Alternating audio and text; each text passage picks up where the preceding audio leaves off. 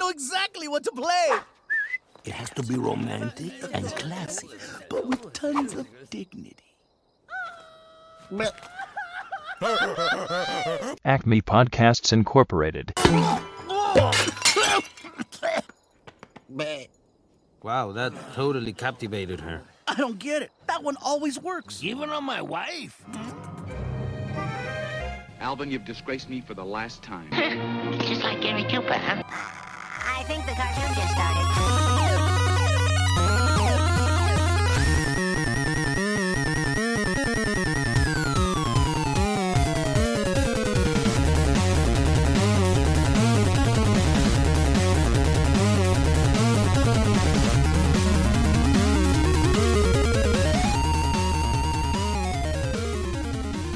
Hello, and Feliz Dia de los Muertos. This week on Acme Podcasts Incorporated, we're a couple weeks late, but well, a week. We're like a week late, really.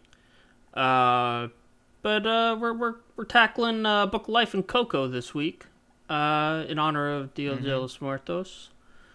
Yeah. Kai, oh, sorry, go on. I said I was trying to say something in Spanish, but then I remembered that I failed Spanish too. So my Spanish is not good. Yep. Neither's mine, really. I had 3 years of Spanish in middle school, and then I took French in high school. So, yep. I had 2 years of Spanish in high school. I failed the second year, so... Most of the Spanish I know comes from cowboy movies, or... sí, gringo. Yeah, screw you too. Anyway. Book of Life's one of my favorite movies.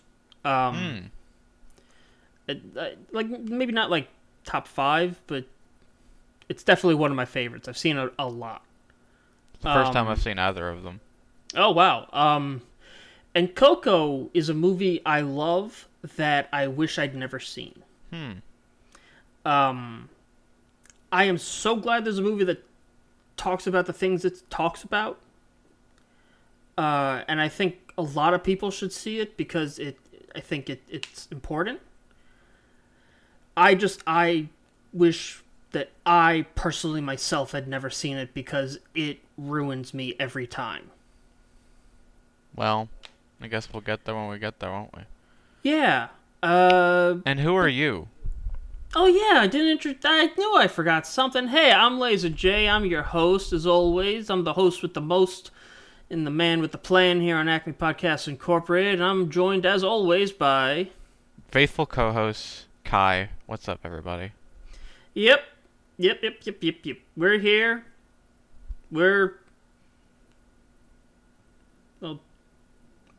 I don't want to use the word that usually comes after we're here, because I don't know if you... Oh, the Q word?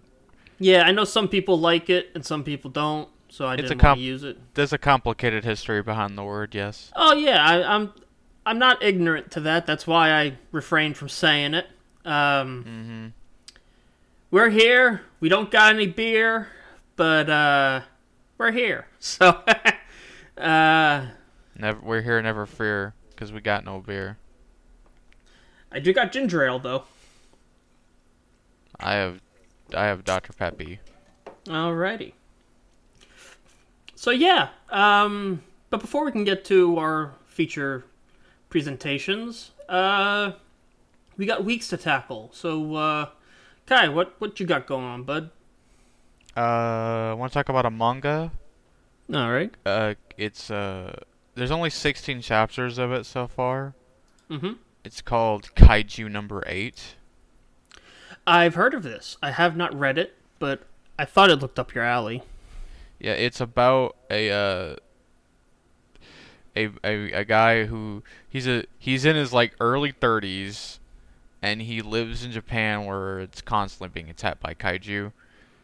And he promised his childhood friend that they would join like the defense force that kills kaiju, but he like utterly failed to pass the test, and now he's like on the disposal team that cleans up the kaiju bodies. Of course.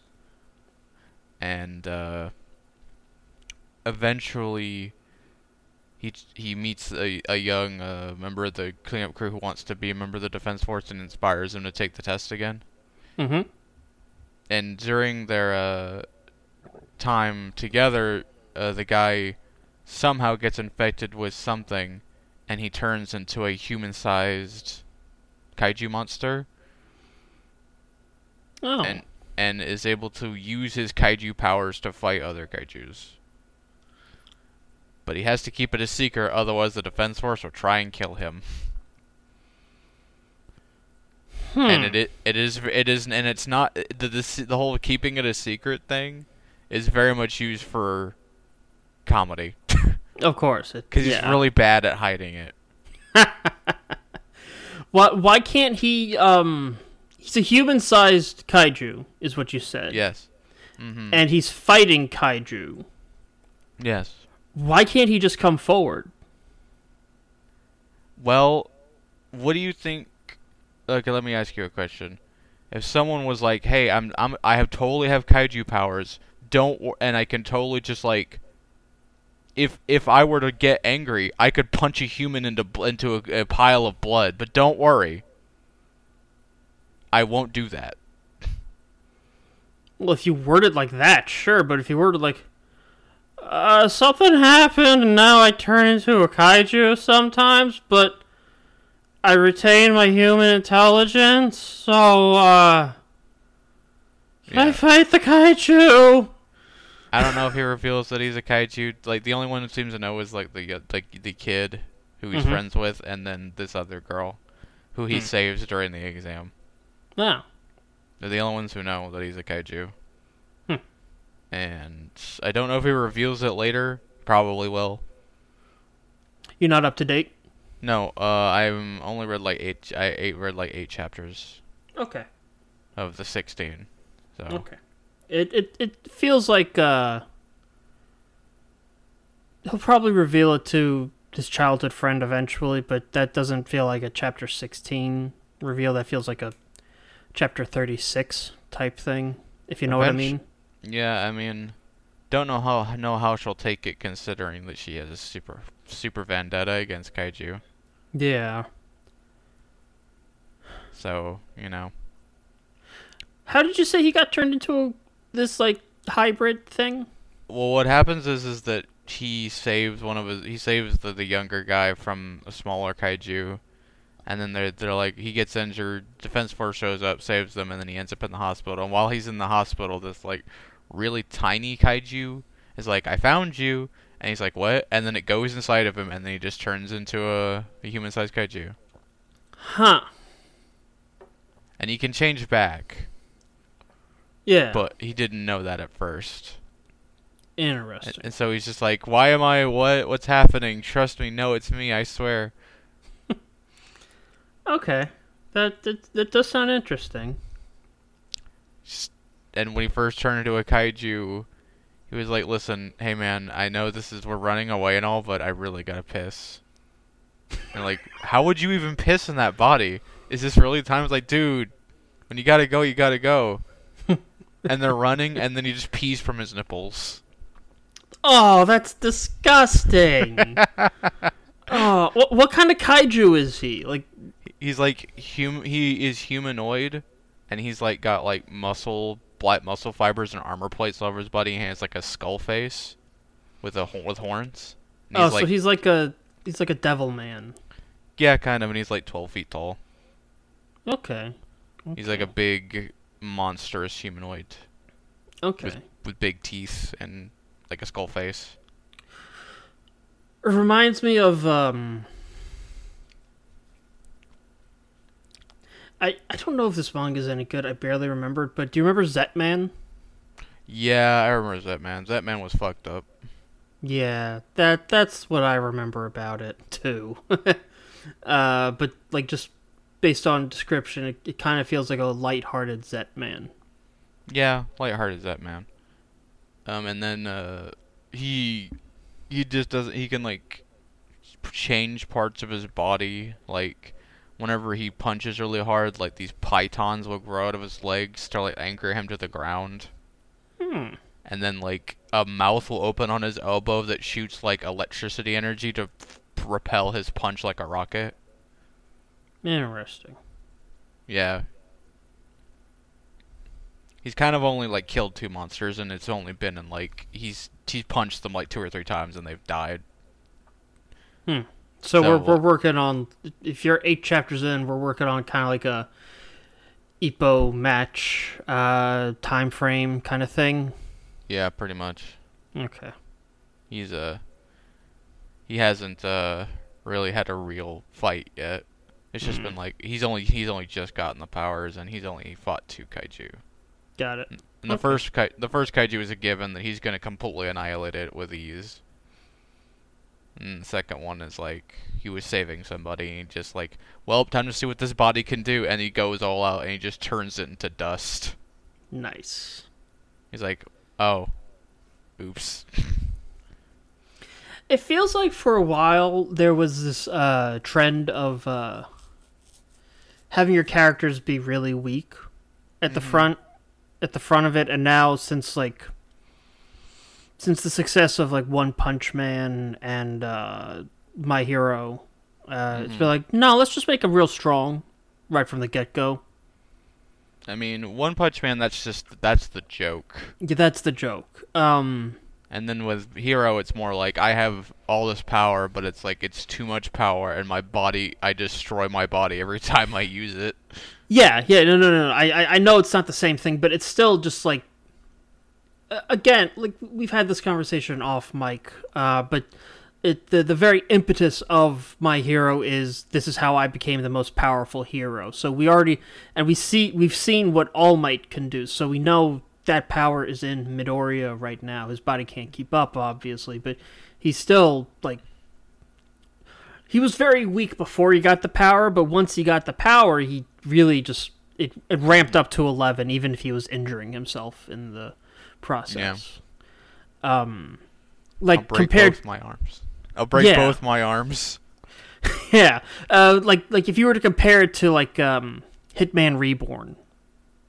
Yeah. Hitman Reborn. Yeah. It definitely feels like a different era, if you know what I mean. More like Dragon Ball. Yeah. Because Goku was already strong.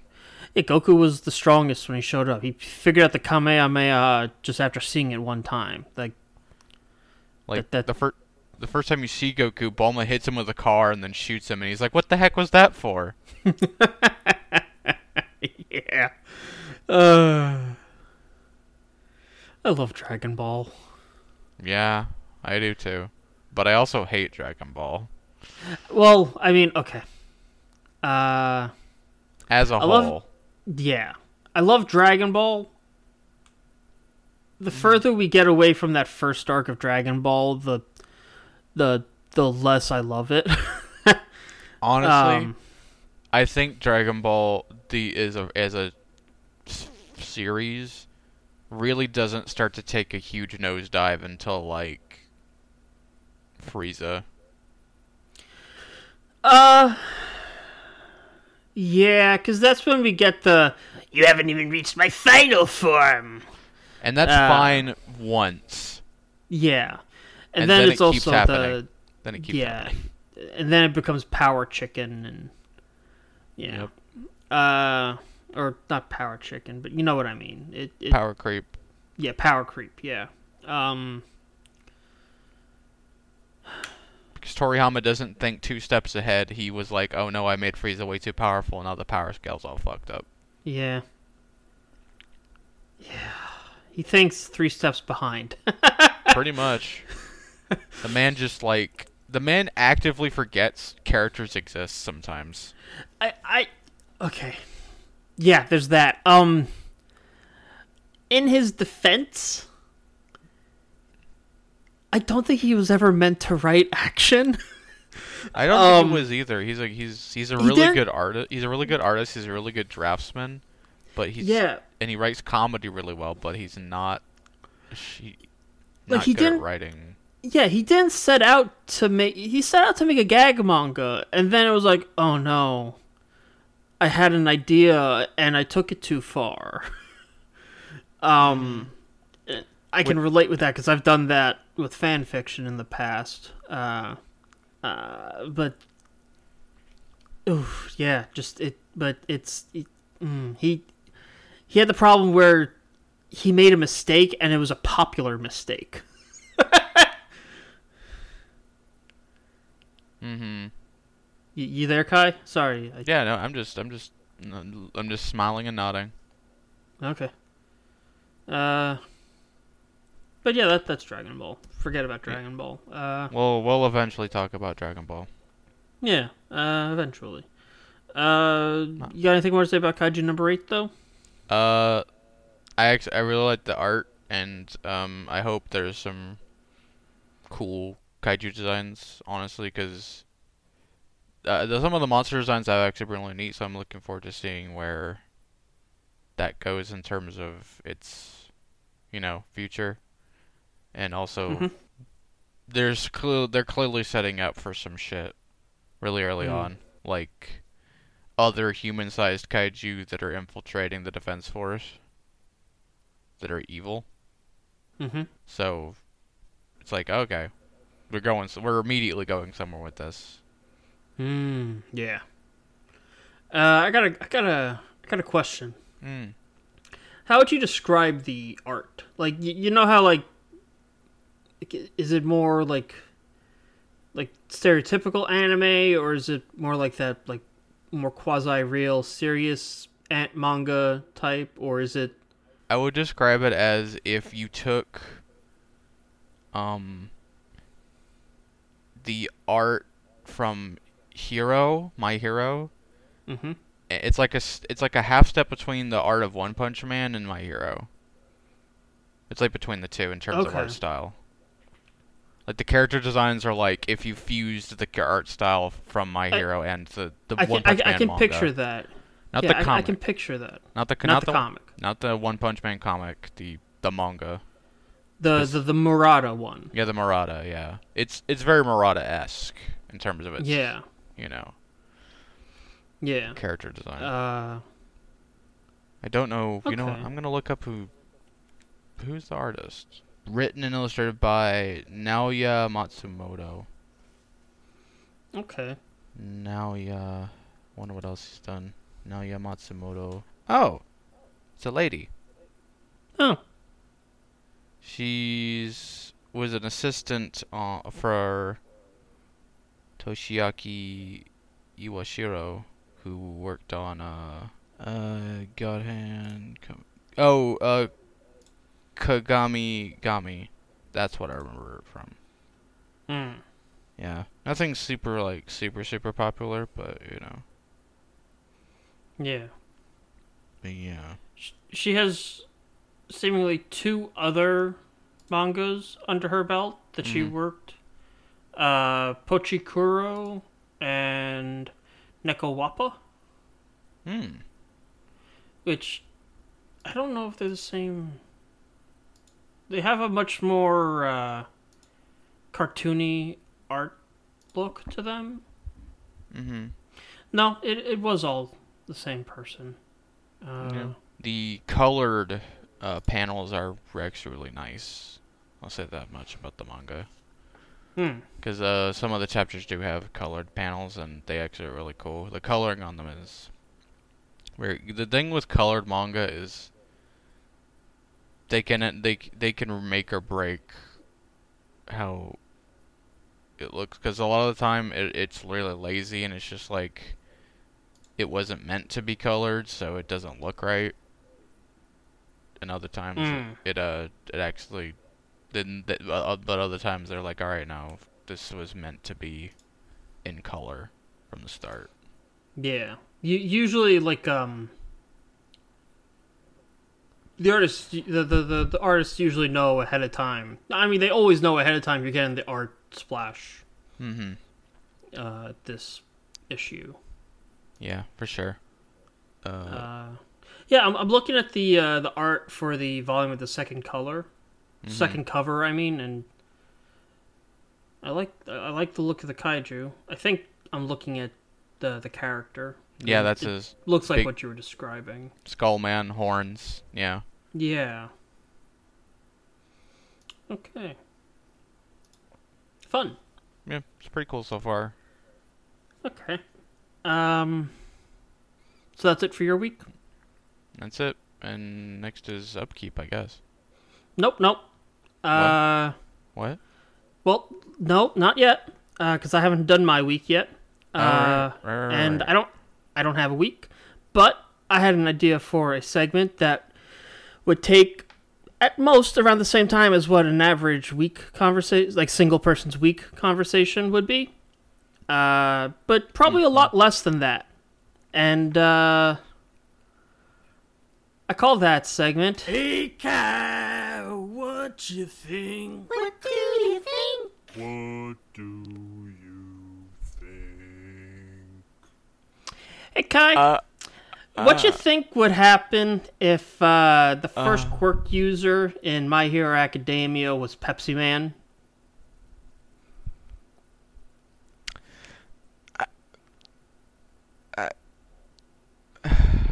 Okay.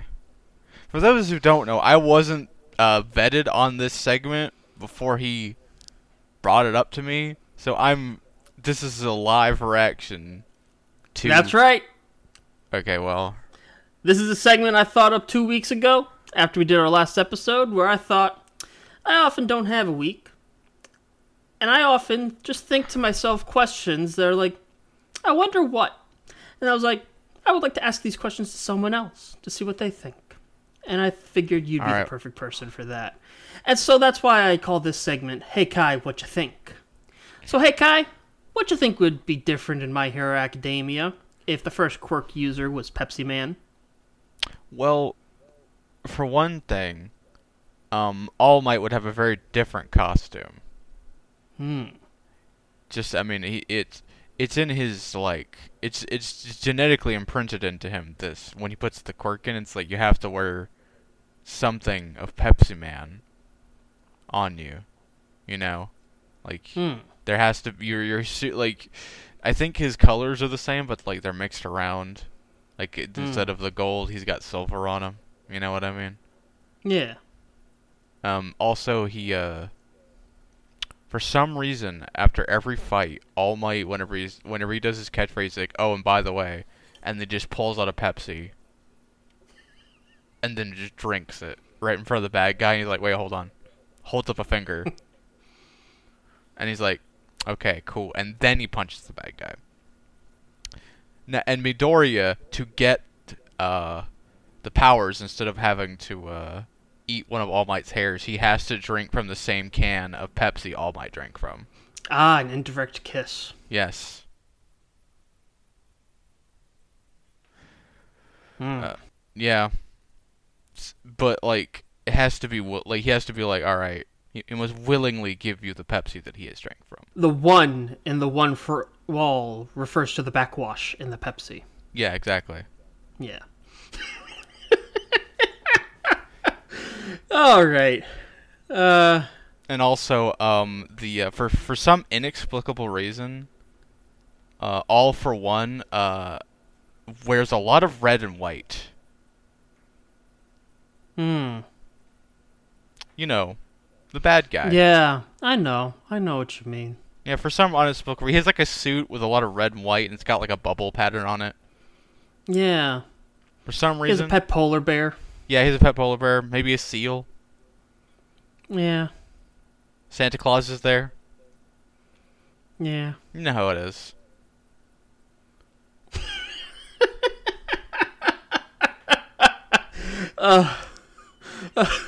No,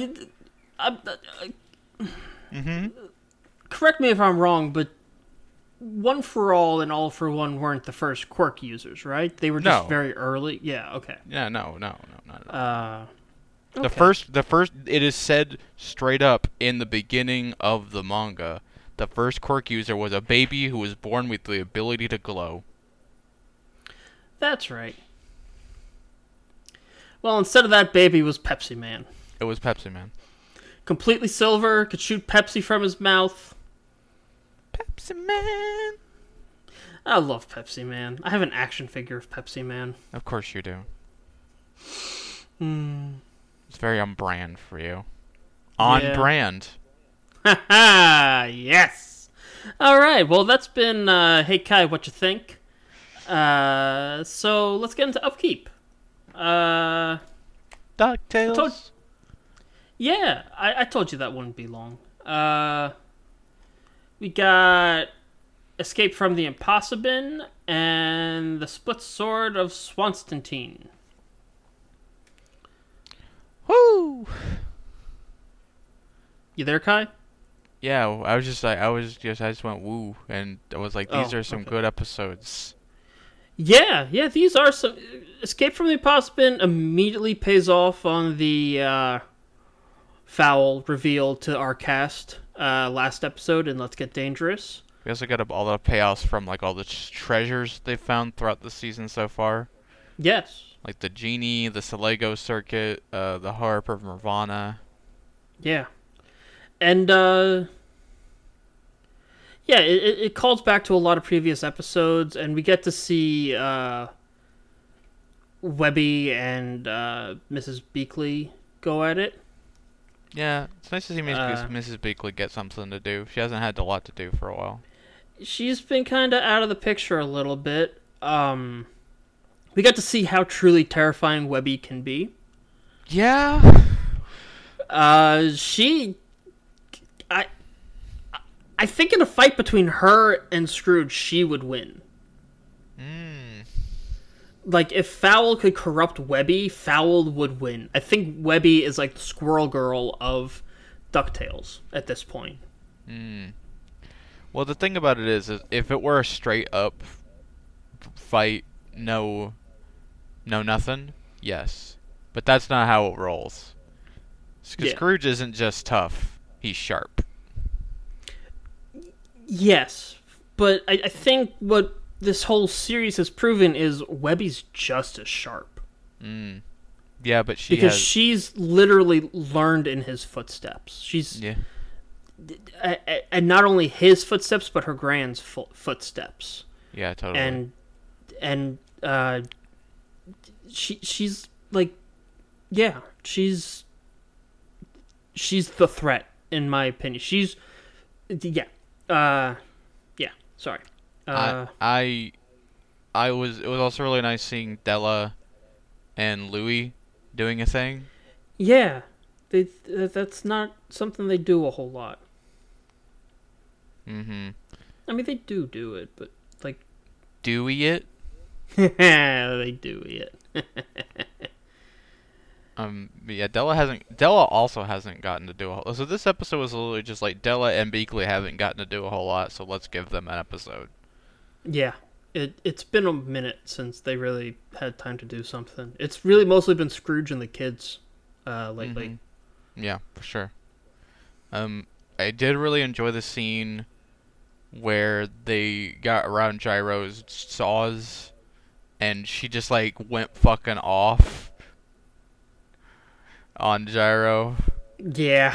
Like, listen, if a man forces you to chew licorice for 10 years, you think about a lot of things to say about the man. Yeah. Oh, God.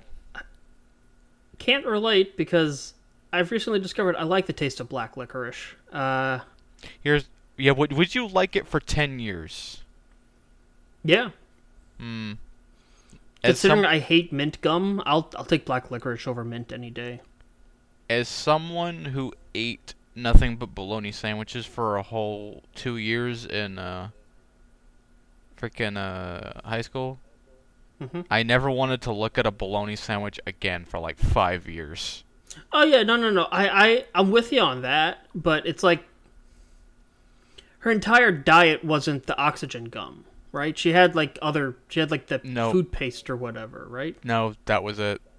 Oh, okay, then yeah, sure. The gum provided oxygen, but it was also the only sustenance. That's right. Okay, yeah, never mind. Yeah. Yeah. It would suck. Yeah, it really would. Yeah. Fuck. Yeah. Yeah. But it was also what was I gonna say? I really liked that this was the first time in a while we got to see a quote unquote Webby from season 1. More like, like the urban fucking assassin Webby. Yeah. Absolutely. She's gone back to spy and training mode completely in this episode. That scene where she imitated Dewey was actually kind of fucked up. That's the thing that put me on. She's like the danger. She is the danger. She would win. She would beat anyone in like a war. Like, she is the army. You're the smartest person I know, and I believe in you. It's like the mental game that she played with him was so fucked up. Like, Jesus. She completely destroyed him. Yeah. Oh man, it was a sight. I loved this episode. Yeah, I loved when she realized she took it too far, and then her and Beakley. I love that it was Donald who was like, "All right, this is enough. Fuck this." Yeah. Because Donald is the only truly responsible one. He's the normal person, which is the weirdest thing to me. That's sad. Yeah.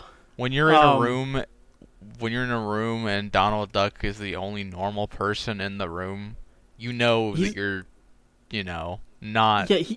Yeah. He's the only one who doesn't want adventure or danger, and he has the rage power, which we'll get into more in the next episode. Oh yeah. But he just kind of wants a quiet life. And he's the most normal person in that household, and oh my god, that feels so weird to say that Donald Duck is the normal one. We have a super spy maid. We have Webby. Webby the Danger Beakley. Huey, who is utterly obsessed with knowledge and being a junior woodchuck and organized and probably has OCD in some capacity and also probably has a split personality, but we'll get into that. Yeah. He's also... That doesn't really strike me as split personality. That strikes me more as something else. But sorry. He's the most like his uncle, like through and through. He is the most like his uncle. Yeah, and then you have have Louie, who is a what's the word I'm looking for? Con man. He's a con man. He is an aggressive liar, and is just a extremely lazy and selfish person. Yeah. Then you got Dewey, who is an attention whore. Yeah. And just brimming with unwarranted confidence. Yeah. Yeah. You know what? He also loves adventure. Oh yeah, he does too. He's the only one that really likes adventure among his siblings. Huey likes adventure sometimes, but he likes adventure within constraints. And Louie only likes adventure when there's treasure. Yeah, when there's something to be earned. And then or Scrooge is a whole fucking luggage case that Smarter needs to than be the Smarties, tougher than the Toughies, faster than the Fasties, sharper than the Sharpies. Sharper than the Sharpies. That's the one I meant. He's an entire package of luggage that needs to be unpacked. Yeah. And then Launchpad is the prime himbo. Yeah. Himbo and Prime. Della, yeah, Himbo Prime. And then Della is like, it's like, she's a mixture of Dewey and Louie. And so Primus created the 13 primes: Optimus, Solaris, Megatronus, Vector, and Himbo Prime.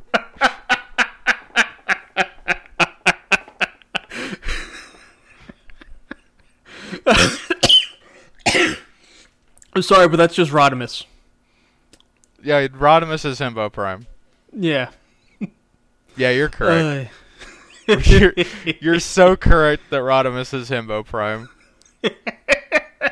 I love Rodimus. I genuinely love Rodimus. I love did see Rodimus too. Yeah. Even before I read the IDW comics. IDW comics, yeah, I couldn't remember the exact one. I saw the Transformers movie as an adult, so I was like, I don't really care if Optimus dies. I think it's interesting. And I yeah, that's why people didn't like Rodimus, and I just thought it was interesting. No, and that's not the only reason. If you've ever watched the season with Rodimus, he's kind of a shit. Oh yeah, well the season didn't help, but he had a bad start in that he replaced Optimus. Like Rodimus is such a fucking shit heel. It's unreal. Yeah. So I understand. Yeah, I don't put a lot of weight behind the old cartoon, really, to be honest. Yeah. I mean, Transformers the movie is just Star Wars with robots. Yeah. Or I should say more robots. Yeah, more and robots. Fewer organics and more robots. Yeah, more robots. Yeah. More asbestos. More asbestos. Yeah. What is it? Rodimus is Luke. Cup is... Cup is like what? Obi-Wan, maybe? No, Optimus is Obi-Wan. That's right, yeah. I think it's kind of... Yeah, no, Cup is... Yeah. Springer is Han. RC is Leia. Yep, even got the hair. Yeah, I mean, that was definitely on purpose. Because I think they knew at the time what they were doing. Grimlock is Chewie. Yeah. Does that make Wreck-Gar... Who does that make Wreck-Gar? I don't know. There doesn't always have to be an equivalent here. Yeah. There I are was going to too say many maybe characters. he's like... Yeah, I was going to say maybe he's like Lando. Yeah, But probably not, really. I don't think that's really a clear... Anyway. Whatever. Not important. DuckTales. Yeah, so that's Escape from the Apocybin. Split Sword of Swanstantine. This, out of these two, this is my favorite one. Yeah. This was a lot more... We saw teams that we don't usually get to see. It was each of the girl gang and the triplets divided up. I mean, we're used to the Webby Dewey team that's sort of been established from season 1. But not these other two combinations. Yeah, Violet and Louie is very interesting, and Huey I forgot her name. Huey and Lena. Huey and Lena. I don't know why I can never remember Lena's name. But yeah, Huey and Lena is also a very interesting team. Because they're polar opposites to each other. Yeah. Same with Violet and Huey. I mean, Violet and Louie. Yeah, exactly. Yeah. Like, Violet is the most like Huey, and Lena is the most like Louie. Yeah. So, yeah. Polar opposites. And this was another big development episode for Huey. Yeah, for sure. I mean, everyone sort of had a lesson to learn, but this was like Huey dealing with his rage that we've really only seen once before. Yeah, in the video game episode. Yeah. The B plot of that episode. Yeah. It wasn't just about that. It was like, I really liked the callback of Lena being like, you can't just, like, you got to take the good with the bad. Speaking from experience. And it was similar to the callback that Dewey had about trying to find his mom with Goslin. Yes. Which I really like. In a lesser show, they wouldn't even have made those connections between the two character development arcs. Yes. it was about Huey letting go of of control, which is like his whole spiel, and realizing you have to bring a little, not to sound like an edgelord, but bring a little chaos into your existence. Otherwise, you can't really accomplish anything. You can't plan for everything. You can't talk everything away. Sometimes it requires direct action and immediate action, not planning and the lack of control that brings. I know we wanted a Huey character arc, and I feel like he's kind of getting it in this season. He absolutely is. Right from the first episode of the season, him and Violet competing in the Junior Woodchuck thing. And then he was the one who figured out the whole shit with the Sligo circuit and figured out that foul was a thing, and he was the one to really suspect all the shenanigans. Yes, I think that's more just because he's the brainy one of the three. It was just, Yeah, but he's always like the first one to figure things out. Like even in the previous seasons, he's the one that's constantly thinking about those things. That's not really development for him, because in the Let's Get Dangerous, that's really more of a, if we break it down to just the triplets, because that that episode's primarily about Drake and Goslin. Yeah. But of the triplets, Dewey did the most that episode. He was the instructive one there. Mm-hmm. I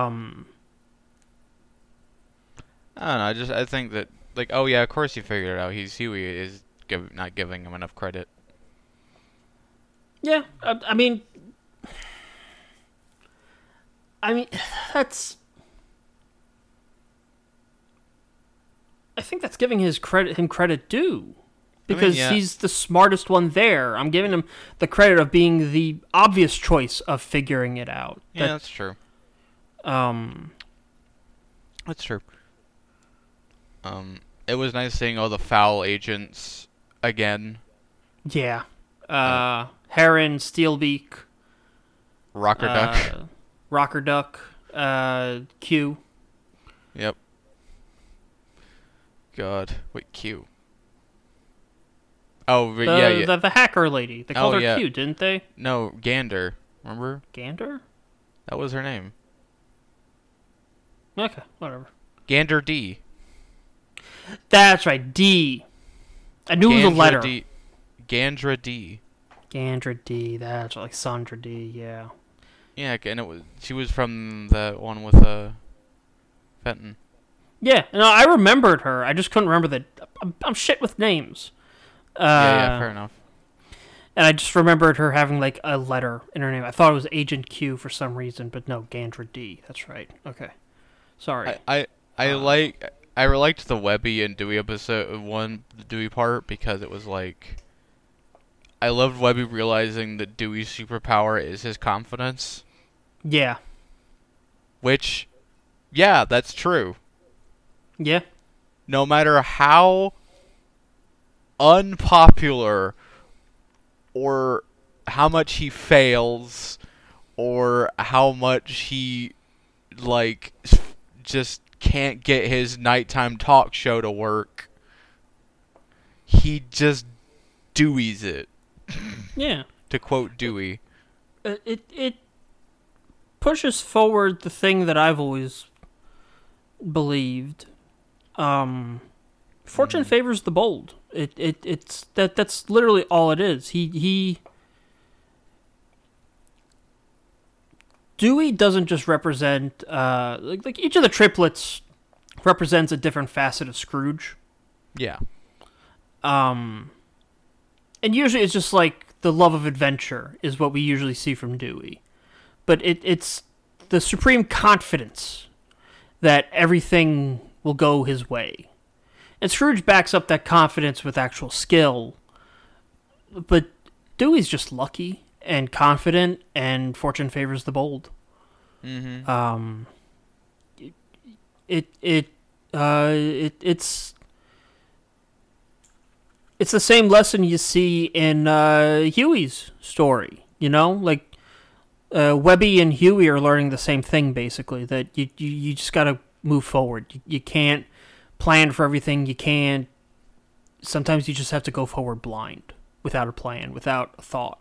Mm-hmm. Because you can never plan for every eventuality. Yeah, and, like, plans are all well and good, but they always fall apart as soon as you add in the human element. No plan ever survives the conflict. Survives implementation. Yeah. No, survives the conflict, survives contact with the enemy. So yeah. That doesn't mean don't have a plan, but means you can't rely on the plan. You have to sometimes just wing it. Just got to do it. Wing it. Yeah, ducks, yeah. Duck, wing. Now, while this was a good episode, I was like, yeah, that was really good. I was always watching it, and then we got to the bit at the end where they had the feather, and I'm like, what the fuck does that mean? Cloning. Are they gonna clone Scrooge? I think we may be seeing a Nigga Scrooge situation, maybe. Oh my god. This is the culmination of it all. It's the triplets and Webby having to team up to beat an evil Scrooge. Yeah. Sick. Well, if that's what's happening. Yeah, it could just be like they need a DNA sample to get through something. Yeah, or it's not Scrooge at all. It could be not Scrooge's feather, that's right. It could be Webby. Could be Webby, could be any of them. Any of the triplets, yeah. It could could be Lena. It could be Lena. The only one it can't be is Violet because she's all purple. Yeah, it could be any of the ducks. Yeah.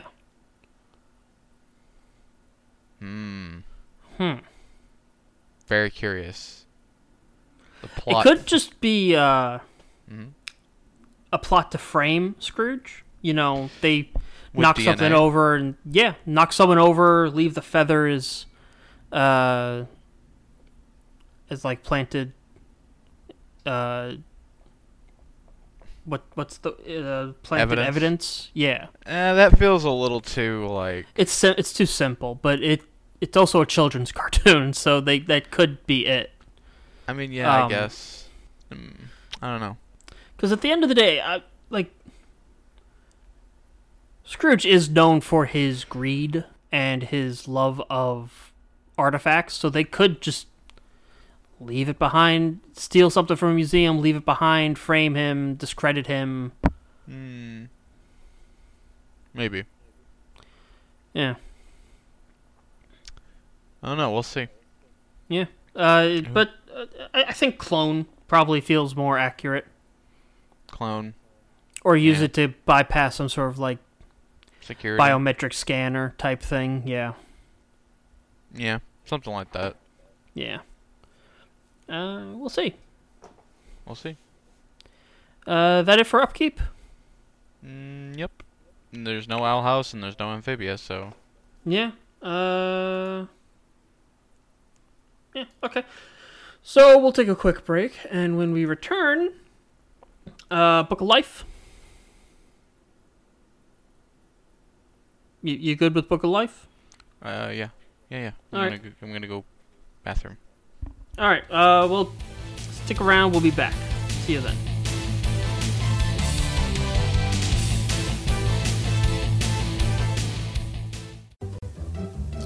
Now we're back on our show.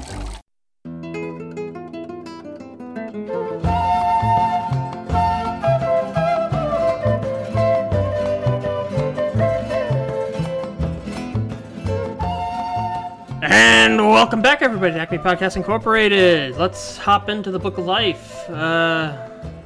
So, Book of Life came out in 2014. Yep, It's. Sorry, you go on. You have something prepared, obviously. Yeah, 2014. The movie is basically the passion project of the director Jorge Gutierrez. Yep. He's basically been a creative on a lot of different shows like Choxo, Mucha Lucha, and of course El Tigre. Yep.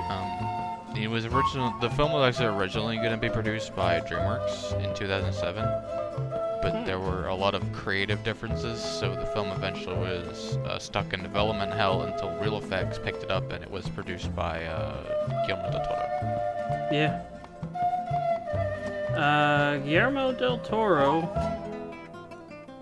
really he chooses good things to produce. Oh yeah, the man has never picked anything bad to produce. Yeah. We have, as for the cast, I recognize a lot of people in the cast of this movie. Yeah, we got Diego Luna as Manolo.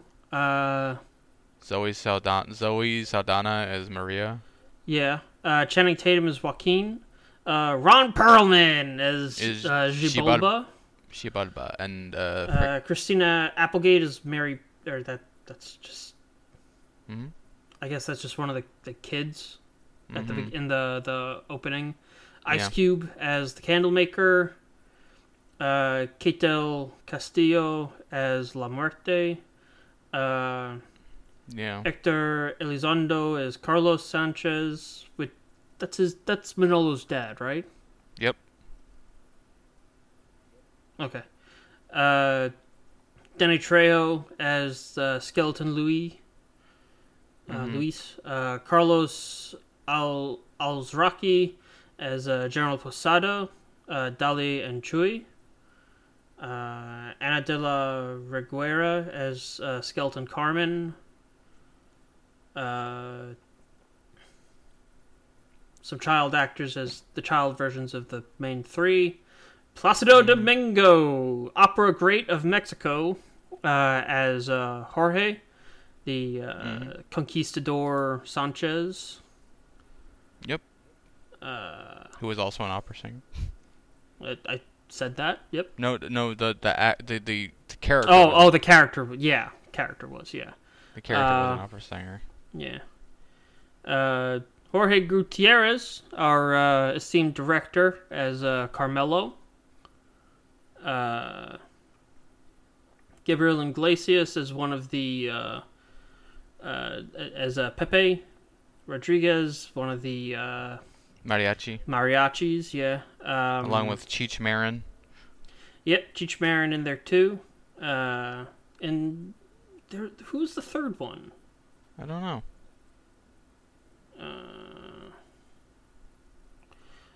It's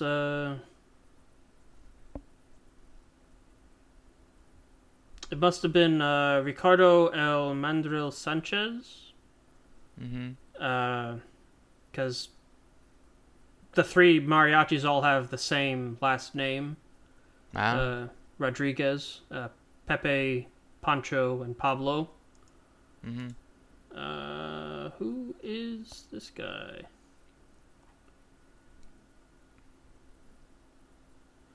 He's only got... Oh, he's mostly a Mexican, like, TV show guy. Not only... no, he's on a show called Go On from 2013 on NBC. I don't... With Matthew Perry. He was in a movie called Leap. Another animated movie. Then something called Americano. He was a character named Vovo. Okay, well. Now, before we get into the actual movie... Yeah.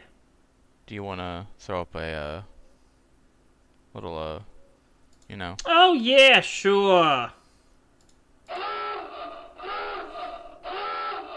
Warning. Spoilers ahead. There we go. Yeah. Yeah, I mean, that should really just be played right at the start of our show. I mean, yeah, that's true. We probably should have done it for DuckTales, honestly. Yeah. We talk about spoilers and everything, except maybe our weeks. We try not to... Hang on. What's up? Someone's at the door. Ah. Please excuse our technical difficulties. Uh-oh. SpaghettiOs. Book of Life. I love Book of Life. This is like probably my 7th time seeing it, maybe. Yeah. Like I said before, this is my first time ever seeing either of these movies. Yeah. You know how you feel about Keith David? Yeah. Ron Perlman. Yeah, that's how I feel about both Ron Perlman and Ice Cube. Really? Ice Cube? I just like his voice. Huh. I mean, alright. I'll watch some shit movies if Ice Cube's in it. Oh man, you saw Are We There Yet, huh? I have seen Are We There Yet? I've also seen Ride Along. Oh. Yeah. And Ride Along 2. I just like Ice Cube for some reason. I don't know. I think my favorite thing about this movie is its aesthetic. Yeah, they're all little marionettes. Well, yeah, but not just that, but like Jorge Gutierrez's Oh yeah, he has such a distinctive style. art style. It's like it's unapologetically Mexican. Like you can't see it and say, "Oh, that's Canadian." You know what I mean? Like it's so distinctly his culture. Yeah, it's distinctly Hispanic. Yeah. Like from just an aesthetic point of view, from a character design point of view, and the movie's use of color and lighting and its environments are everything I love about this movie are all it's how it looks. I think it's more specific though than just Hispanic. It's specifically Mexican. Yeah, it's specifically Mexican though. Yeah, you're correct. Because as we know, Mexico is the center of the universe. Yes. According to this movie. Yeah. Well, yeah. It deserves to be. I mean, I think my favorite designs from this movie are La Muerte, Xibalba, and I really like I forget their names, the twins of the Sanchez family. Yeah, Carmen and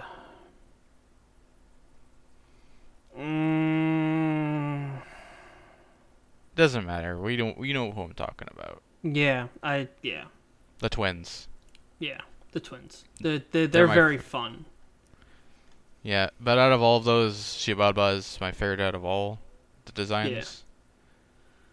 Yeah. My favorite aspect of his design is that whole like the dots of his eyes are 2 red skulls.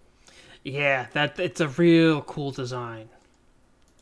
And the candles and the black wax coming off his body, and it's real good.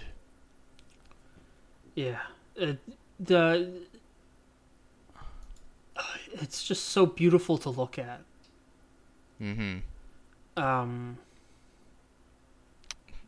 There are some people who would call the design of this movie ugly, and I'm like, get out of here. Yeah, fuck them. This is absolutely beautiful. I want to look at nothing but George R. Gutierrez's art. And it's he has it in Antigone too. His style is so him. There's no I've never seen any other artist that has his style. Yeah, it's so specifically him. It bleeds a little bit into Mucha Lucha as well. I mean, he worked on that show. Yeah, I know. That's why I'm saying it does, because he worked on it. But he's got a show currently in the works called Maya and the Three that I'm very excited about. I don't think I've heard about that. Oh yeah, he talks about it on Twitter a lot. Maybe I should be following him. You should. I used when I was on Twitter, he was one of my favorite people to follow because he would just post his art, and he would post stuff from his show, and he responds to like everyone who ats him basically. He's great. But yeah, El Tigre looks like it's in there, and Kung Fu Space Punch is another one that he directed. That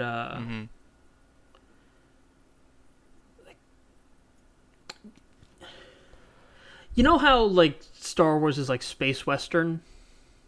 Yeah. Kung Fu Space Punch is kind of like Mexican space western. So, Space Gaucho. Yeah, that's the word. Yeah. Yeah. Yeah, Space Gaucho. Yeah. But I think my only main... This is a fun movie. I think my only main gripe is that I'm not the biggest fan of the storyteller framing device. Yeah, that's my least favorite part of it too. It kind of adds nothing. It explains why they're all marionettes a little bit. Yeah, that's kind of the only aspect of it that I like, is it explains why they're all marionettes. But you could have done that without the storytelling framing device. Exactly. Yeah, I do like a movie having a narrator. I think that's fun, but the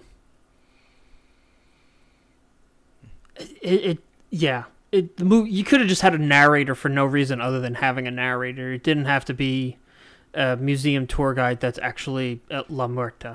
And all the storyteller scenes that we keep cutting back to kind of completely ruin the pace of the movie. Yeah, I don't like... I'm with you on that. Yeah.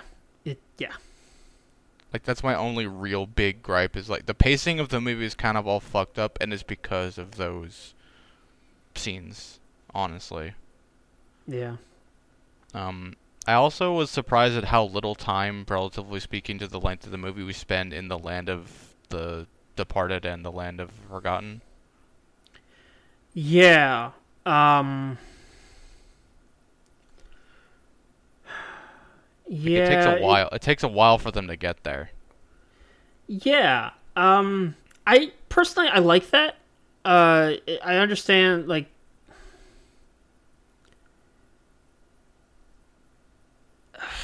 I mean, the first part of this movie is setting up our characters, and I get that, and that's important. But we could have gotten there sooner, if the storyteller bits weren't. It's all tied to the storyteller bits, where the pacing of this movie is, like, there's so much of this movie that could have been like, there could have been more of it, or we could have gotten places sooner, but we have to have this like unnecessary storytelling device. I have to say that I would not have cared as much for the romantic part of it if they had cut any of the before the Land of the Remembered stuff. I mean, yeah, totally. No, I'm not saying we cut it. I'm saying, like, we get to the Land of the Remembered quicker because the storyteller bits are cut. And we have more time. We have more time in the Land of the Remembered than the Land of the Forgotten. Yeah. You know. Yeah. It is really weird that Channing Tatum is we have these three characters and he's the only light white guy. Well, Ron Perlman. I mean, out of the three humans that are, you know, three main characters are supposed to be Hispanic, and then one of them is played by a white guy. I'm willing to give it. I'm willing to write it off as studio interference a little bit. Yeah, probably. But it's also, you know,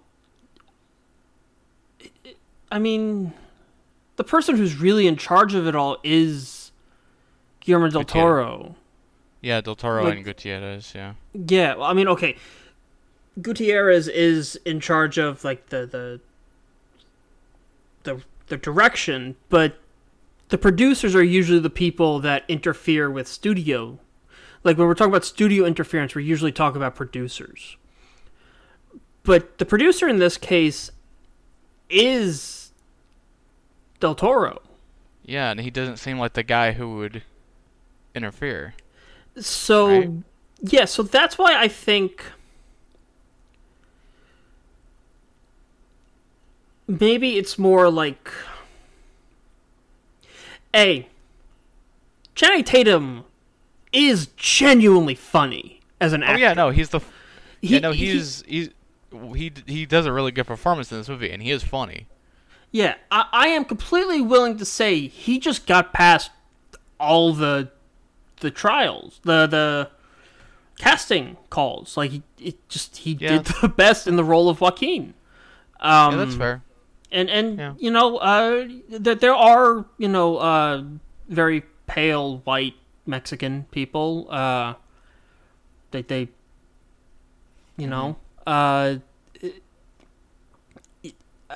don't know. I'm again. This is above our pay grade. Yeah, this is above our pay grade as two white guys from America. Which, by the way, just to get it out of the way, no, we will not be talking about the whole discourse about these two movies or the entire idea of is any of it cultural appropriation, because one, that's stupid, and two, we're two white guys. That's not it's above our pay grade. Yeah, you know? Hold on, give me a second. Mm-hmm.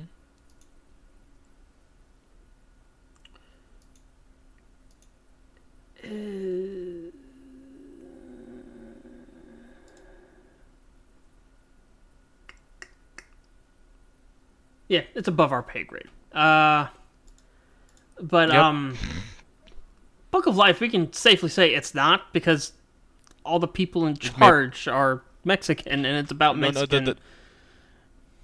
Yeah, Gutierrez is Hispanic. He's Mexican. Yeah, it's he's his Mexican. culture. It's his, and this is his creation. Yeah. So and Del Toro is also Mexican, and he's the producer. He's the main money guy behind it. And Diego Luna is Mexican, and I think Zoe Saldana, I read, is Dominican, but that's not important. They you know, it's not cultural. It's just not. In this case, it is above our pay grade, though. It's. I mean, yeah, it is above our pay grade. We're two white guys. Yeah. There are people whose job it is to talk about these things who are actually Mexican and who actually have things to say about it, and that's not us. Yeah. Jorge Gutierrez himself has thrown his hat into the ring on this whole topic, so if you want that, hear what he has to say about it, because he's the one who should be talking about it. Yeah.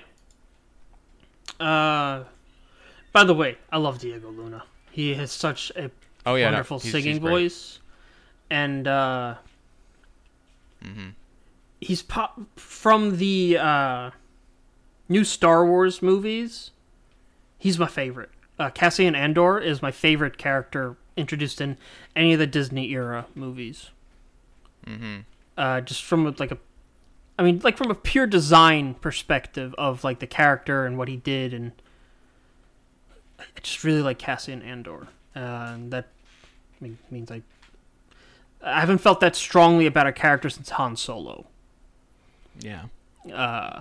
That's besides the point. Aside from my problems with the pacing, I have no other real major issues with this movie. It's fun. It's just it's not trying to take itself too seriously, and it genuinely has some. Oh yeah. It has some heart. Yeah, it's not a musical, but it does the jukebox musical thing. It does the Moulin Rouge thing. Yeah, the Moulin Rouge, or yeah. It's all popular. Yeah. Mamma Mia. Mamma Mia is a proper musical. All the songs are ABBA songs.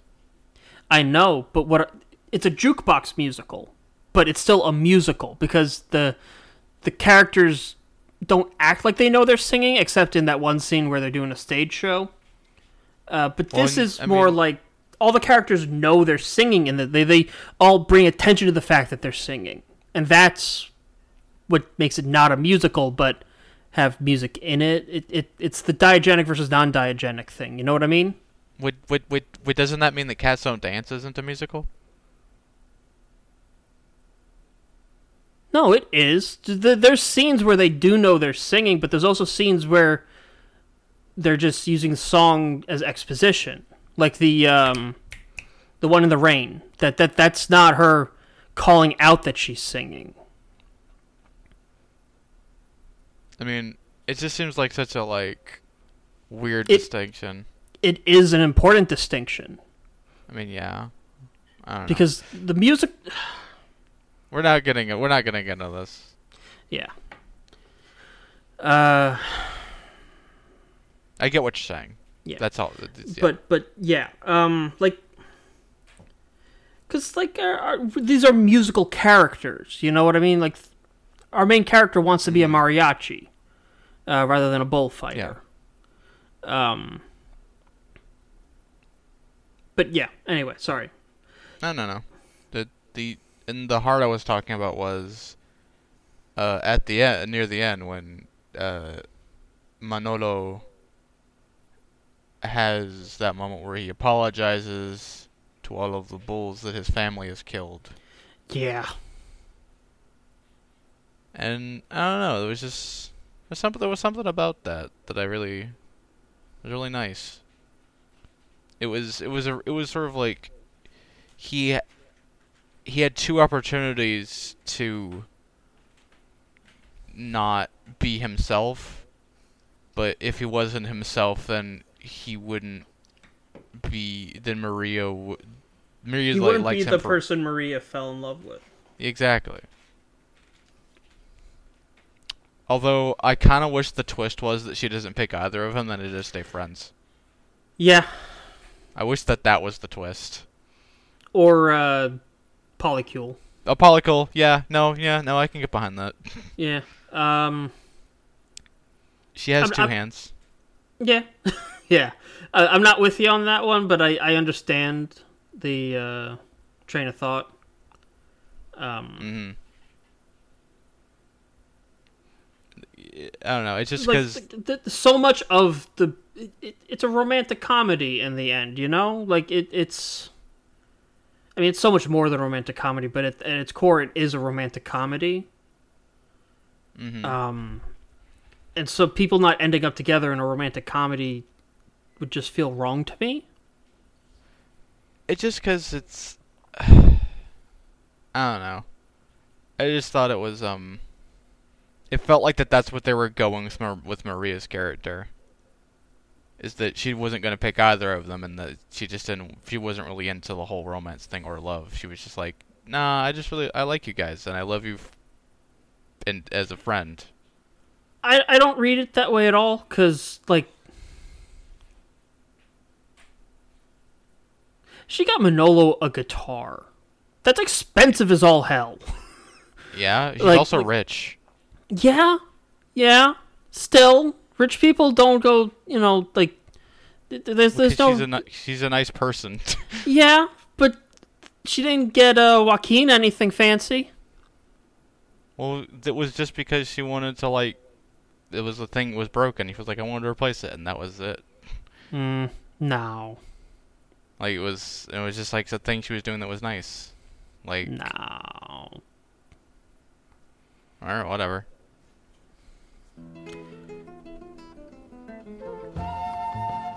I don't know. I just would have liked if they pulled a swerve. It would have been, something different. Yeah, it would have been something different.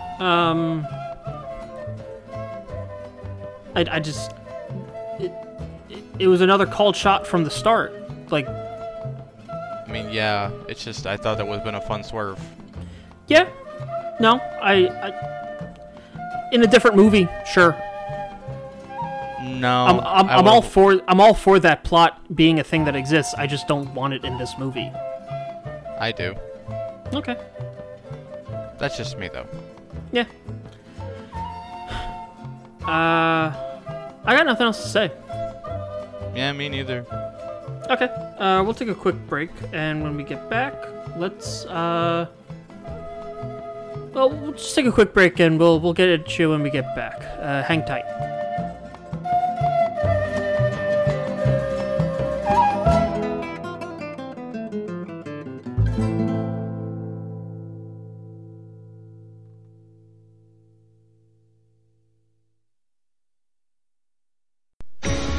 Now, back to Acme Podcasts Incorporated. on. Acme Podcasts Incorporated.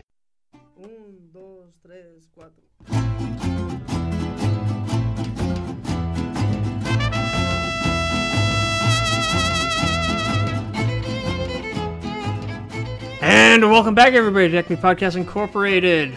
We are going to talk about Coco now, and this is your first time seeing it. Yeah. Like with most Pixar movies, it's a real tearjerker. They know how to get at your heartstrings. This one's real personal for me, though, because on the lesser end of it, I was real close with my grandpa when I was a kid, and he died when I was like 10, and that was very hard. And to a greater, lesser extent, meaning more than the previous less, but less than the big one, I have deep-seated abandonment issues. And this feeds into my next one, which is the big one. I've been forgotten. My dad's dementia. By the time I was 13, he couldn't remember my name all the time. By the time I was 16, he couldn't remember my name at all. By the time I was 18, he didn't remember how we were related or that we were related. And Coco just hits real hard with the whole remembering. Being remembered. And this is my second time seeing it because I saw it once. I was like, I love this movie, but that's fucking enough. I do not need to have my week ruined again. Well. And I'm going to be in a pretty shitty mood the next week, I reckon. Because, boy, this hit just as hard this time as it did the first time. But yeah, Coco is about a young boy, Miguel, who his family hates music and he loves music and he wants nothing more than to be a musician. And he winds up in the land of the dead, even though he's alive. And he sets out to find the man he believes is his great-great-grandfather, who's a legendary singer. Turns out that's not his great-great-grandfather, but the man who killed his great-great-grandfather. De La Cruz. De La Cruz, yeah. That guy. And then the dad, Hector. Ernesto de la Cruz, and the actual great-great-grandfather, Hector. Hector played by Gael Garcia Bernal, and Ernesto de la Cruz played by Benjamin Bratt. And Antonio Sol is his singing voice. Yes. And Miguel is played by Anthony Gonzalez. And Mama Imelda is by Alana Ubach. There's a lot of Mexican, Hispanic people in this cast. A lot of Spanish-speaking folk, yeah. Which is good. Appropriate. Yeah. Cheech Marin is also in this one. Yeah, that's sort of there's like a unspoken Hollywood rule that if you're going to be doing Mexican stuff, you got to get Cheech Marin or Danny Trejo or both. And Gabriel Iglesias is also in this one. Yeah, he's in that. He's in that grouping too nowadays, I reckon. I could never get a good read on Gabriel Iglesias. What do you mean? Like, is he actually funny? I I remember I liked his early stand-up, like the early stuff I used to hear when I was like in high school or middle school, whenever, like the early fluffy stuff. You know what I mean? I mean, I remember stand-up being funny. Yeah, I don't know. I just Like, at a certain point, I got tired of it. I need to give it another shot. I need to go back and look at some of his stuff again. yeah, I mean, I remember it being funny. Yeah. I remember that bit about where he got pulled up by the cop and he was like, "Do you want I pulled you over?" And then he pulls out the box of donuts and he goes, "'Cause you can smell it."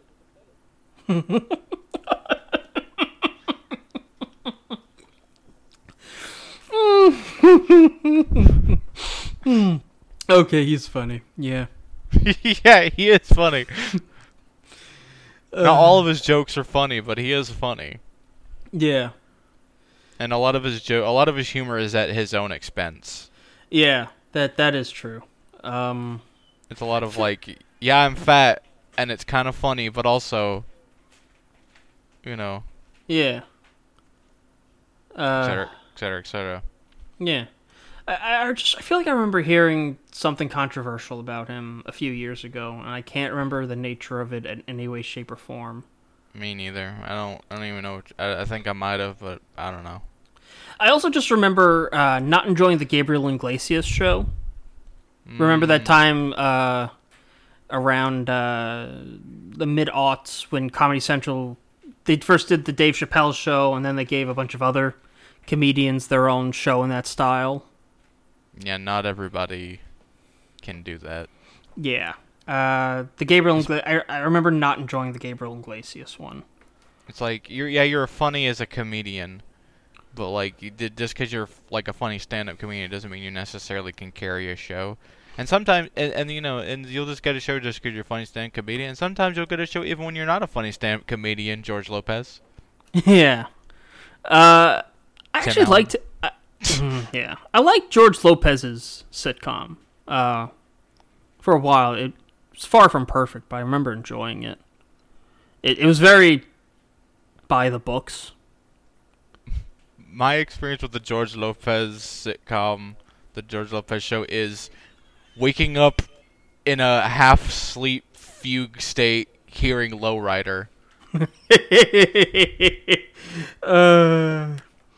I mostly remember it as 4 in the morning. Yeah, I honestly remember it more as the only piece of media I've ever seen that has shown nostalgia for H&R Puffin stuff. Yeah.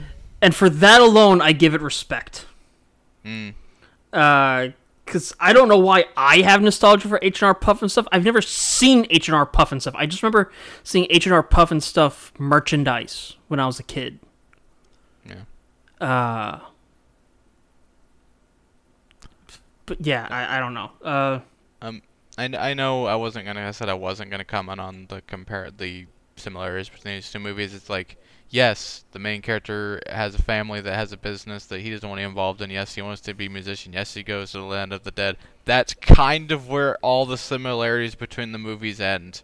Yeah. The other one's romantic comedy. This one is more about dealing with dementia at the end of the day. Well, that and, you know, family, just in general. Family, yeah.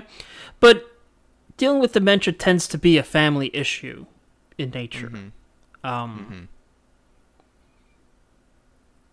Generally, in my experience. And I have a lot of experience in that. Yeah. Really hits you on a deeply personal level, yeah. Yeah, it's this is a hard one for me. I remember thinking about how am I going to talk about this. I was walking the dog, not the dog walk I just took, but it was the one before dinner. I was like, how the hell am I going to talk about this? I remember breaking down crying again in the middle of the street walking the dog. Just thinking about this damn movie. I feel like at this point I'm far enough removed from actually watching it that that's not going to happen on the show. I think I've got all the tears out of my system. But yeah, this movie, it's beautiful. I'm so glad on multiple levels that it exists. Mostly because there needs to be a movie about dealing with like Alzheimer's and dementia and stuff like that. Yeah. And loss and like how to dealing with loss of a family member. Because there's really not a lot of like. There's a lot of books on the topic, but there's not a lot of like children's media that really deals with it. So often dementia's done as a joke in media that children might consume. Mm-hmm. The best thing I can remember is what's there was some show, I can't remember which one, where someone always calls the main character Billy. I'm like, I'm not Billy. Is that ringing any bells to you? Vaguely. Yeah. Like making jokes about people being senile or whatever. Yeah. Yeah. So often it's treated as a joke, but here it's like a serious issue, and it deserves to be dealt with in a serious way because it's really just often overlooked, and it needs to not be treated as a joke. I mean, it can be treated as a joke. I laugh at dementia jokes every once in a while, but on the whole, I would rather it be taken seriously, and this movie is an excellent way for it to be done. Yeah, for it to sure. tackle the issue. For kids, too. Just yes. Yes. Which is important. I think it's important. This is kind of like semi-related to current events. Mm-hmm. But like how Sesame Street did that whole episode explaining the Black Lives Matter protests. Yes. And people got angry about that. Yeah. And I'm like, what, you're just gonna not tell them? I think that's it ties into the whole like, how am I supposed to explain this to my children? Well, this is how you explain this to your children. Sit down and talk to them. They're not stupid. Yeah. Just because you find it to be offensive doesn't mean your children will, and that your children should, or that you should, really. They should be allowed to form their own opinions. Yeah. Like, they don't have the context that you do. Yeah. Like, they're smarter than you give them credit for, and without the context and, like, social influence of the world at large, like, they have a completely different perspective on the matter. Yeah. Unless you've hammered your own perspective into them from a young age. Which a lot of parents do. Unfortunately. Yeah. But anyway. I don't like the designs as much in this movie compared to Book of Life. It's less stylized. Yeah. They're not quite anatomical skeletons, you know what I mean? But they're No. But it is. The other one is so cartoony in nature. It's like they're all exaggerated. They're all marionettes, you know. They're geometric shapes for the most part. This is much more like, you can tell these are supposed to be people, not puppets. Yeah, and I do like both lands of the remembered. We never touch on the forgotten at all, like what happens to them in this movie. They just treat it as a second death, basically. Yeah. Yeah, like Beetlejuice. Yeah. Death for the Dead. Yeah. But while this movie wasn't clearly as personal to me as it was to you, yeah. I never dealt with a family member with dementia, but my grandmother, who I lived with for like 10 years. Yeah. In this house, about 3 or 4 years ago, maybe longer. I've lost track. She had a stroke. And I remember when she came in, I think my sibling said something about her saying something and it not making sense, and I was like, what are you talking about? And going in there, seeing her sitting in the living room, and she just saying absolute nonsense. Yeah. That's, But anyway. That's... Yeah. I don't want to get too much into more of the super heavy shit. Yeah. Let's keep it light and breezy, for the most part. But I can definitely, I can relate. To say that this movie made me cry is an understatement. Yeah. I don't remember Pixar movies so much before, Up and WALL-E, really being tearjerkers. Mm-hmm. I mean, Toy Story 2 and 3. Oh, yeah, Toy Story 2. And 3. Yeah, but, Up and WALL-E came before 3, didn't they? Yeah, you're right. WALL-E definitely came before Up. And that definitely came before 3, yeah. I'm looking forward to talking about WALL-E eventually. I like WALL-E. I do too. That's okay. I don't think I've ever seen a Pixar movie I didn't like. Mm-hmm. They're also, just with a couple exceptions, they're not really movies I ever want to revisit. Well, we're gonna have to. This is a podcast about animation. Yeah, no, we will eventually. I'm just really not looking forward to it because so many of them hit really hard.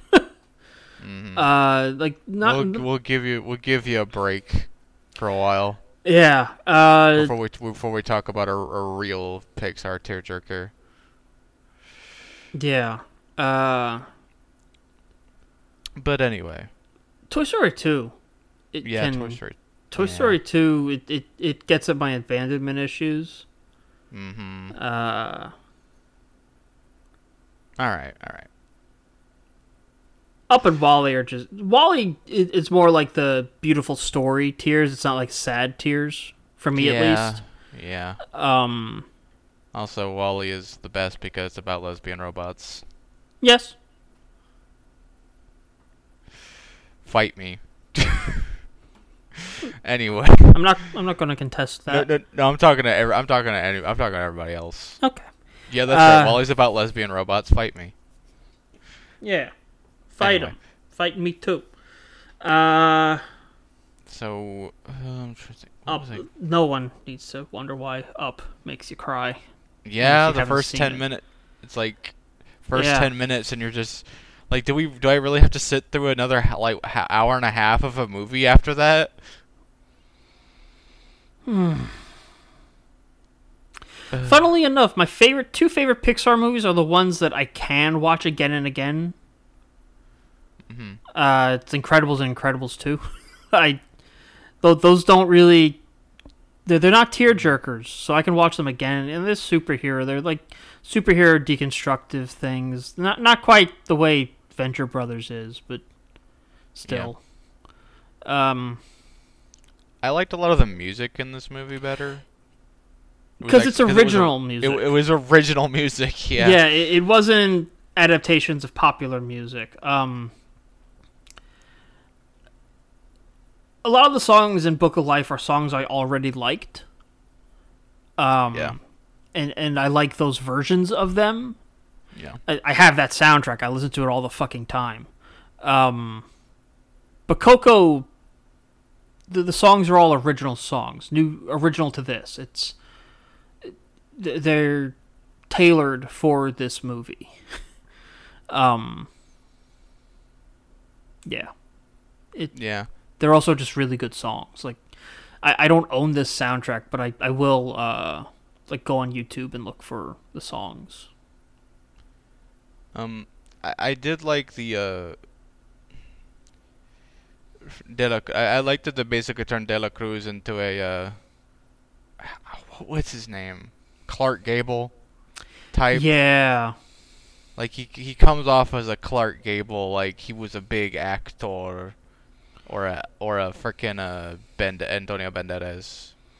Yeah. Or like a Elvis. Elvis. There's definitely like an actual Mexican equivalent for sure. 'Cause Oh yeah, for sure, but we don't know because, you know. we don't watch Mexican movies. We didn't grow up on Mexican movies and Mexican TV. The only Mexican actors I know are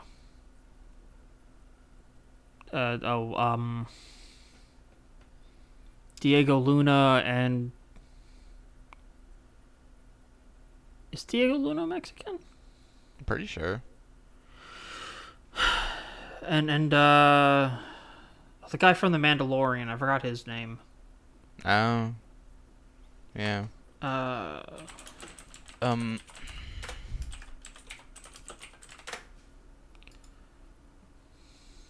Sorry, you Pedro Pascal. That's the name I was thinking of.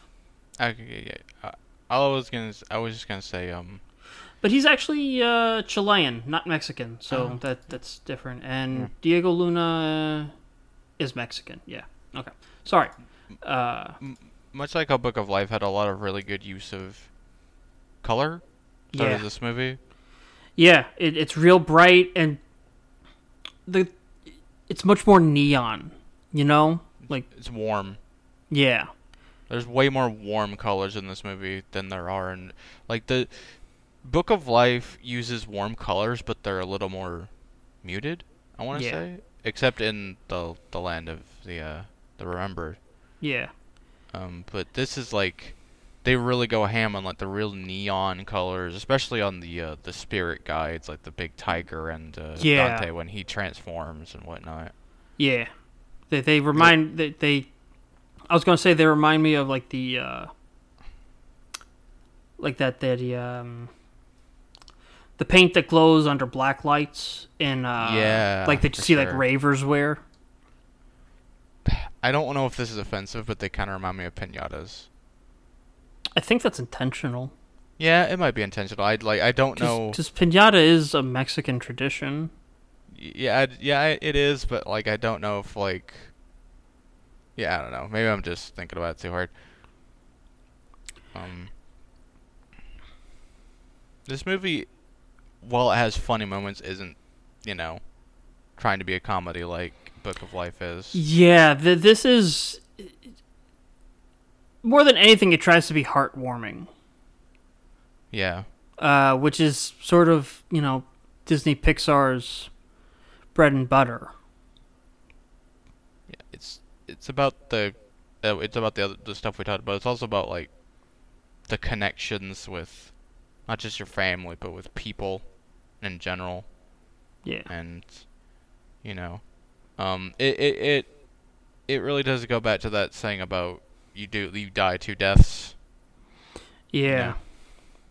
When you die, when your physical body dies, and then when the last person who ever remembered you speaks your name. Yeah.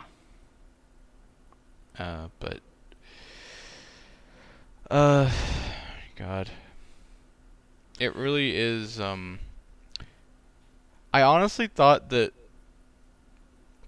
How do I put this? I thought that the other family members of, Miguel's, like, deceased family... Mm-hmm. I thought the great-grandmother was going to end up being, like, the antagonist for a good part of the movie. Yeah, they were kind of setting her up as that because they hadn't quite revealed that Hector. I mean, it felt a lot.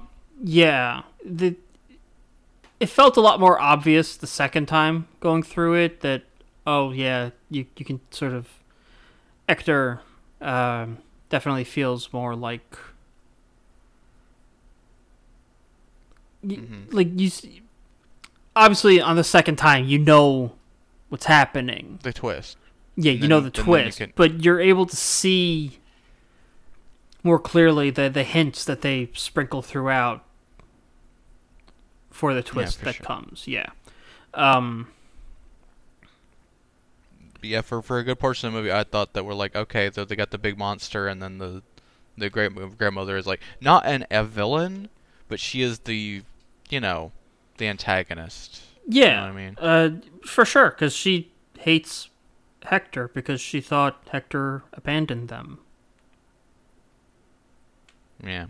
And then we get the De La Cruz twist, and he is the true villain of the entire movie.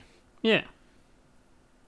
I don't know why, but he kind of reminds, like, maybe it's the hair that makes me think of Clayton from Tarzan. Yeah, I can see that. Yeah, it's the hair, and he has the same general body shape. Like when you see him when he is alive, he definitely looks a lot like Clayton. He's got the big nose. He's got like the pronounced chin, the big barrel chest, big arms. Yeah. Yep. Trying to Sorry, go on. I think that this movie does a better job of because Book of Life takes place on the Day of the Dead, but it's not really about the Day of the Dead. This movie is about the Day of the Dead. Yeah. Like it gets way more into what Dia de los Muertos is. Yeah. The traditions, like the flower petals and we see that stuff in the beginning of the Book of Life, but that it's like sort of like, and it's kind of explained, but it doesn't go into too much detail about what the entire celebration is about as much as this movie does. Yeah. Yeah, for sure. Day of the Dead is more just like, not Day of the Dead, I'm sorry, Book of Life definitely is just more like playing with the mythology a little bit. And this one is more about the tradition itself. And like doing a story about it, but also like, if you don't know what Day of the Dead is, it's more instructive. Yeah, explaining some things about it and kind of getting the idea of what it's about. Yeah. Sorry, go on. No, go on. Go. Well, do you have anything more to add to that? Because mine's a different topic. I like the interpretations of some of the aspects of it. Like, I like where they can just take the ghosts of the objects offers and that they basically have to take them back through customs. Yeah, there's something about divine bureaucracies that I just find hilarious. Yeah, magical bureaucracy. Yeah, not just magical, but like, yeah, I guess magical, but like heavenly bureaucracy. You know, magical bureaucracy is one thing. Like, magical bureaucracy could just be like, not to invoke she who must not be named, but it could just be Gringotts, but like specifically otherworldly divine bureaucracy. You know what I mean? You know what? Speaking of freaking otherworldly divine bureaucracy and Day of the Dead, I mean, Grim Fandango. Yeah. It's nothing but that. Yeah. It's just bureaucracy. Yep. And I do love me some Grim Fandango. Yep. And then like the whole like the flower petal thing and how it makes the bridge, and if you're not remembered, you can't even walk on the bridge. Yep. Which is, well, you mean you're remembered, but your thing has to be, your portrait has to be up. Yeah, that was it, and that was a really cool little thing, and and it was just. It just is nice that these two movies exist, and I hope more movies about cultures that aren't really represented all that much get more love. Disney seems to be trying to do that at the moment. Yeah, they did Moana, and then this, and then they're doing that the Last Dragon. The Last Dragon, yeah, which seems to be Southeast Asian, yeah. I think specifically, I heard like Vietnamese, or something like that. Thai, maybe. Thai, yeah. Southeast Asian. That just Southeast Asian. On a more broad perspective. Yeah. Now, what was the thing you were going to talk about? Oh yeah, I was gonna say I looked up to see who Ernesto de la Cruz was actually based on, because for sure he was. Oh yeah. And he's based on two famous. Well, he's based on like a number of ones, but the two major ones that he's based on are Pedro Infante and Jorge Negrete.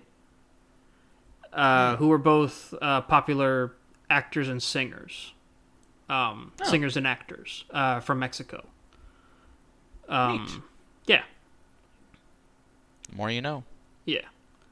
And you actually see him interacting with them in the movie. Cool. Yeah. Specifically, at his party, Ernesto is seen interacting with Negrete and Infante at the party. Now, that's neat. I like that a lot. Yeah. That's such a nice detail. Yeah. And they're considered to be actors and singers from the golden age of Mexican cinema, which I guess is probably like the 40s and 50s. 50s. Yeah, 50s, probably, yeah. 40s, 50s. Same as like how the golden age of Hollywood cinema is around that time. Yeah. Yeah.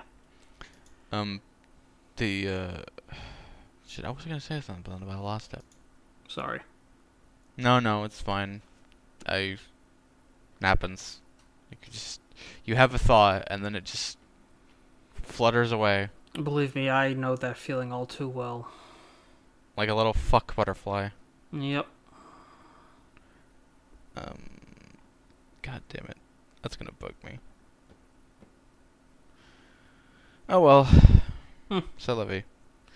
C'est la vie. I'll probably remember it when it's not relevant anymore. Yeah. That happens to me so many times from like where I'll try to remember an actor's name, and it like, well, whatever. And this was before we had internet, and I'll just like, whatever, I don't even remember. And then like I would wake up in the middle of the night and just be like, that was it. I do gotta say, like, while they're not as like stylized as the Book of Life character designs, I really do like the character design in this. Oh yeah, I do too. Particularly for the skeletons, but also yeah. Mama Coco looks like a real person. Like just the amount of detail, and I'm pretty sure she was based on someone. For sure.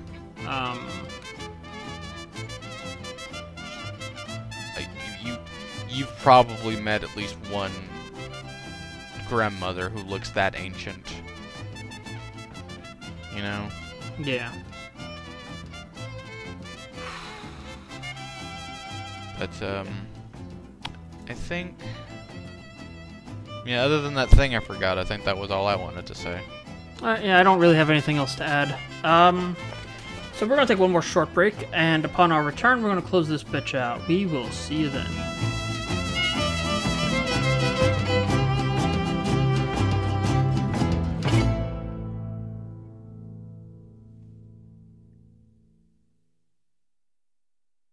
Now back to the show. Do you see how your patience paid off?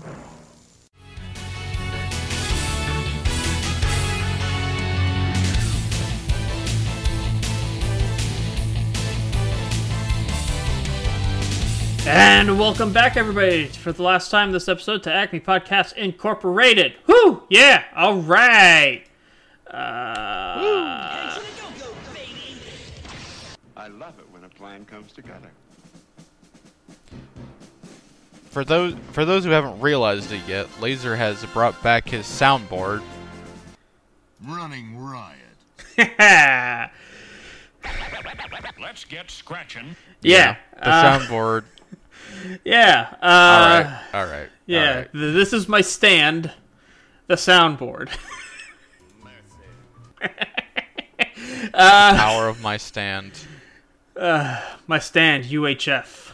I am the very model of a modern major general. Live information, vegetable, animal, and mineral. I know the kings of England and I quote the... Why do you have that? ...to Waterloo in order categorical. I'm very well acquainted too with matters Why not? mathematical. I understand equations both for simple and Is quadratical. it going to go through the whole song? No. Lot of news. Got it. With many cheerful facts about the square of the hypotenuse. With many cheerful facts about the square of the hypotenuse. With many cheerful facts about the square of the hypotenuse. With many cheerful facts about the square of the hypotenuse. Yeah, okay. All right. All right. That's the podcast. Right. Yeah. So yeah, that's it for this episode. We had some fun. We had some tears. We had some minor disagreements, but everything was civil. So yeah, if you want to get in contact with the show, you can reach us on Twitter. You can reach us by email at acmepodcastinc@gmail.com. Give me that email again. That's acmepodcastinc@gmail.com. Yeah, and I've already checked the email, and we got nothing there at the moment. So if you wanted to get in contact with us on Tumblr, how could you do that, Kai? You can find us on Tumblr at acmepodcast.tumblr.com. That's acmepodcast.tumblr.com. Yep, and Kai has told me that we got a question in our Ask box, so let's crack that open, bud. Anon asks, which cartoon or cartoons gave you a personal sense of hope or inspired you?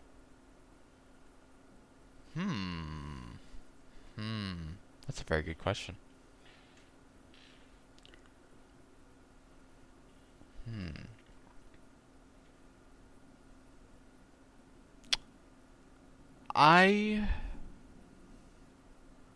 Man.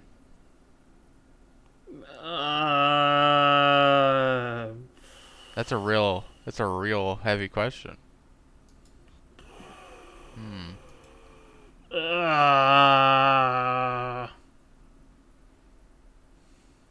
You know, honestly, there are a lot of movies that like have a lesson, but but because you're a little older, they don't hit as hard.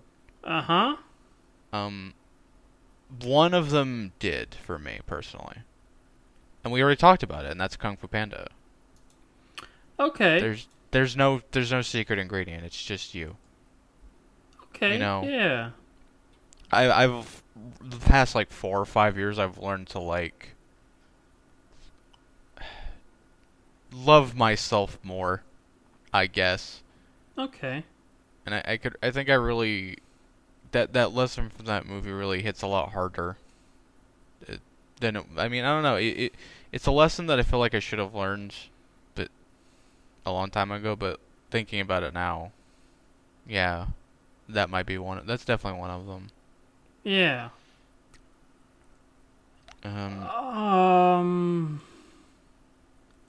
Inspired me or made me feel hopeful. Those were the exact words, right? Yeah, inspired you. It could inspire you to be creative in any capacity, or just inspired you to do anything. Yeah, I'm trying to think if there's.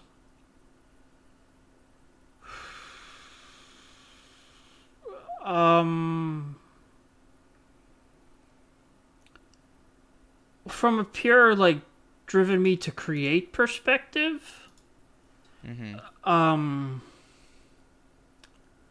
I remember the two things that made me start to enjoy drawing were Ronin Warriors and Dragon Ball Z when I was in like the 5th grade. Yeah.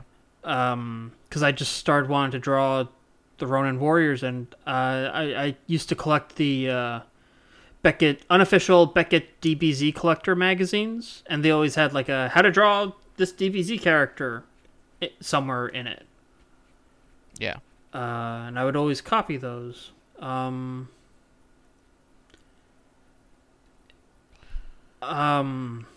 never really did anything with my art, but I still like drawing.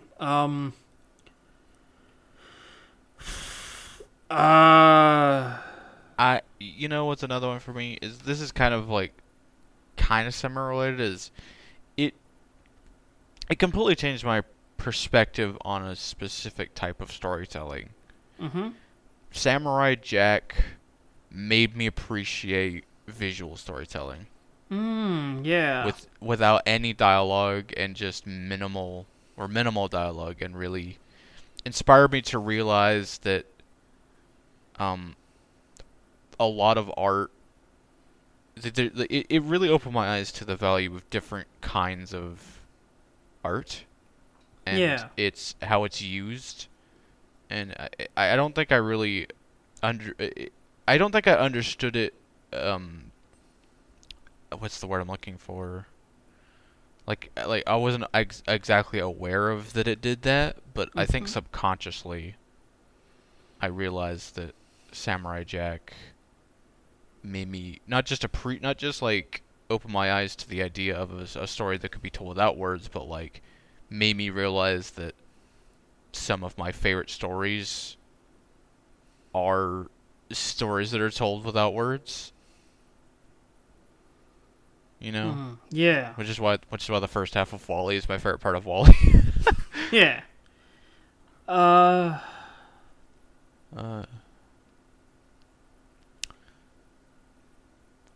I know a show that made me feel hopeful. Okay. Courage the Cowardly Dog. Okay. Courage has a lot of really strong episodes about believing in yourself and the beauty of nature and the beauty of other people. It's all hidden under a thick layer of eldritch horror, but yeah, for sure. Yeah, I mean, there's so many episodes of Courage that are like genuinely like hopeful and heartwarming and tell a really good message. Yeah. I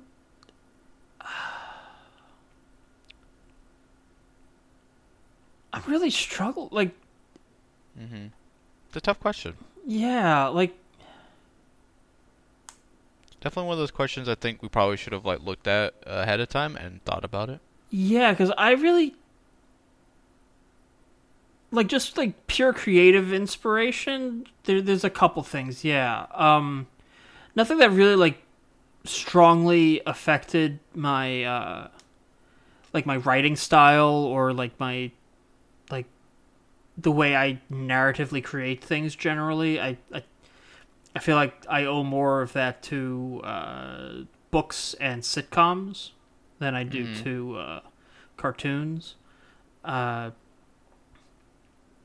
Things that make me hopeful.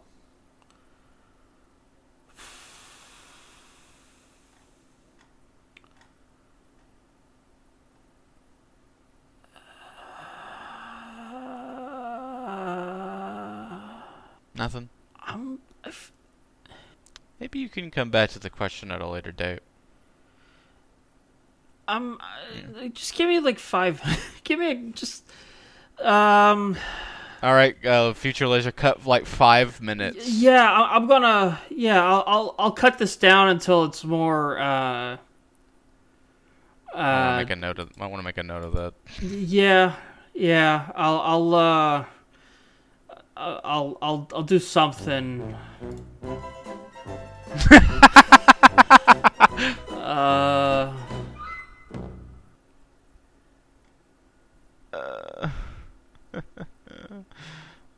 If I can alter the question a little to something that like really affected me and like my like the way I think about things. I mean that's what I kind of like sidetracked it with Samurai Jack. So yeah. Okay. Yeah. Because I'm not like a super like creative person. I don't see myself as that. But things that like altered the way I think about things. Definitely.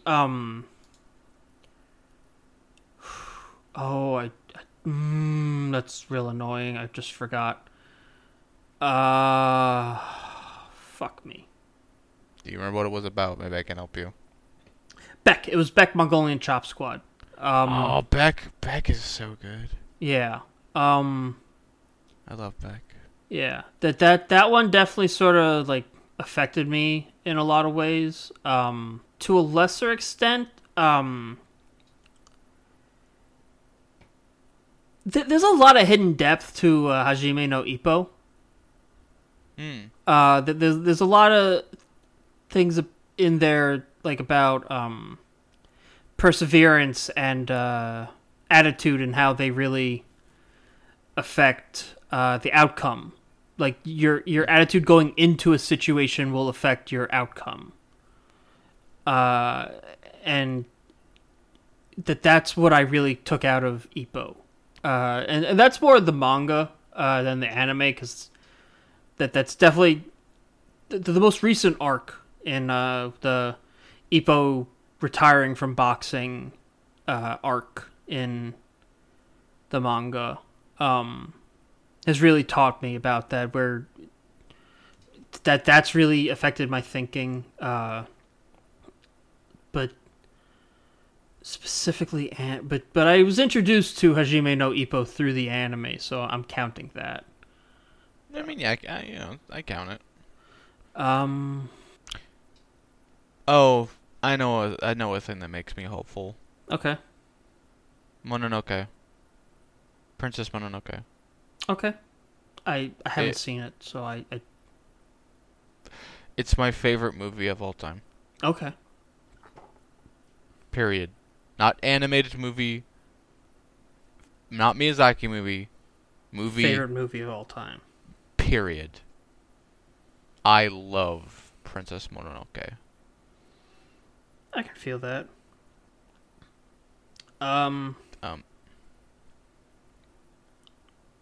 But I want to save any thoughts I have about that for when we eventually talk about it. Yeah. It's easier for me to call out the things that have affected me in a bad way than in a good way. Because, like, my favorite movie is a Goofy movie. And sadly, the lesson I took away from that is it's fine if you lie as long as you make your lie a truth. Wow! Seriously? That's what you took from that? When I was a little kid, yeah. As long as you... I mean, a better way to say it is fake it till you make it. Okay. Like, it worked out for him because A, she was already interested in him, but then he went out of his way to make his stupid lie a truth. I mean, okay. I got nothing. Yeah, that's not my takeaway as an adult. That was my takeaway as a 5-year-old. Yeah, okay, fair enough.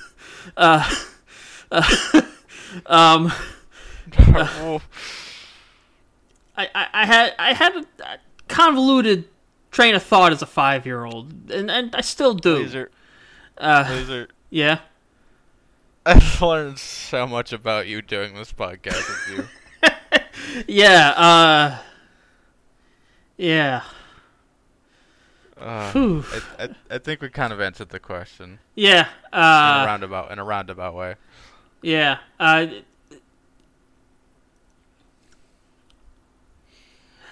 genuinely say I don't think I've ever watched a cartoon that made me feel hopeful.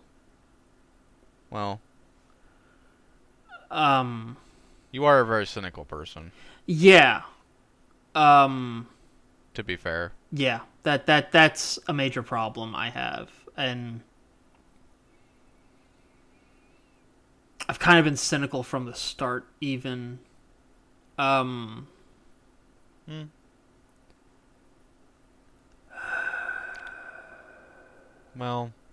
Yeah. Sorry, go on. No, we've kind of answered the question. I think we can. Yeah. Let's keep going on. Sorry, just need to take a sip of my ginger ale. Mouth noises. Yeah, sorry. I'll try to remember to cut that. So yeah.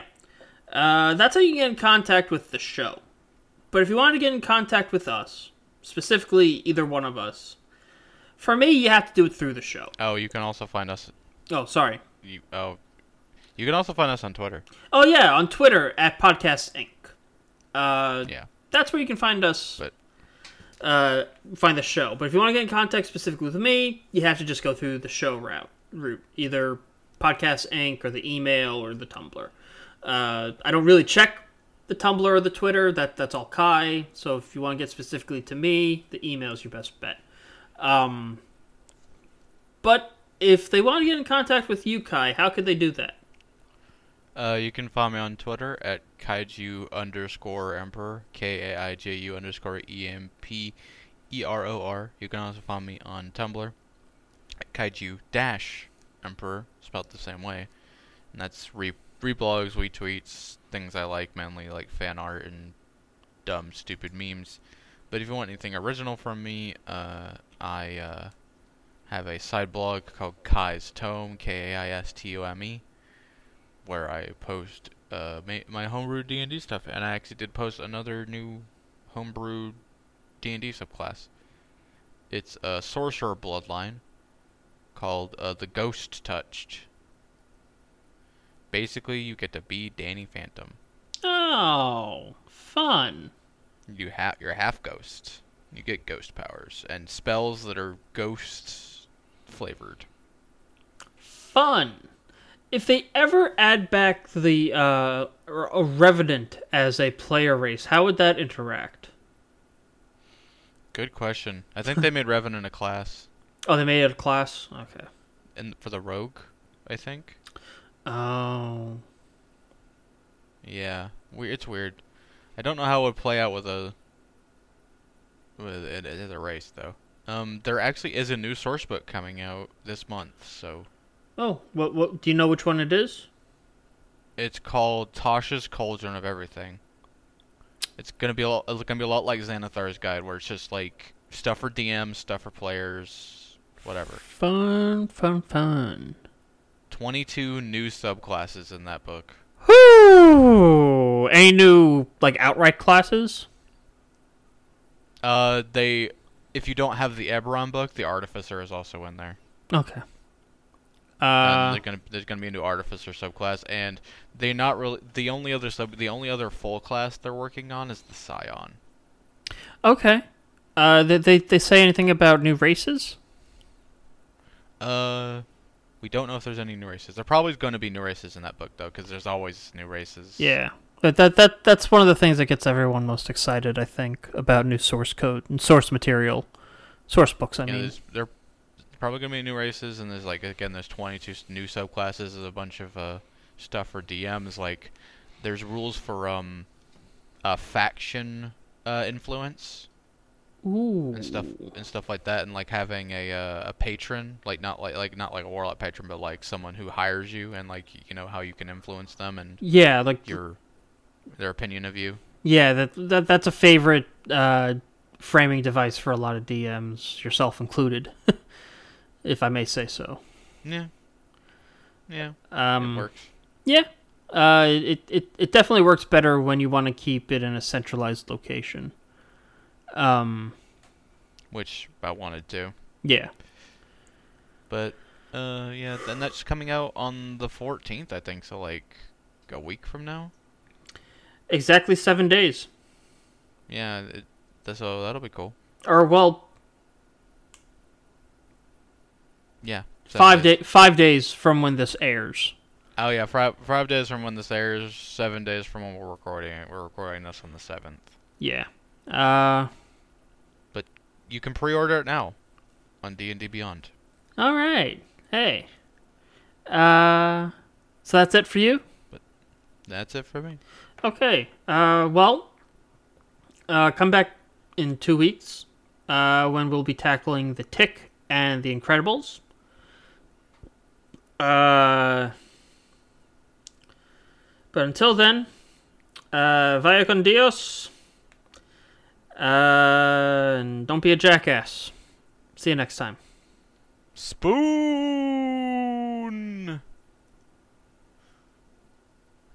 Alright. What?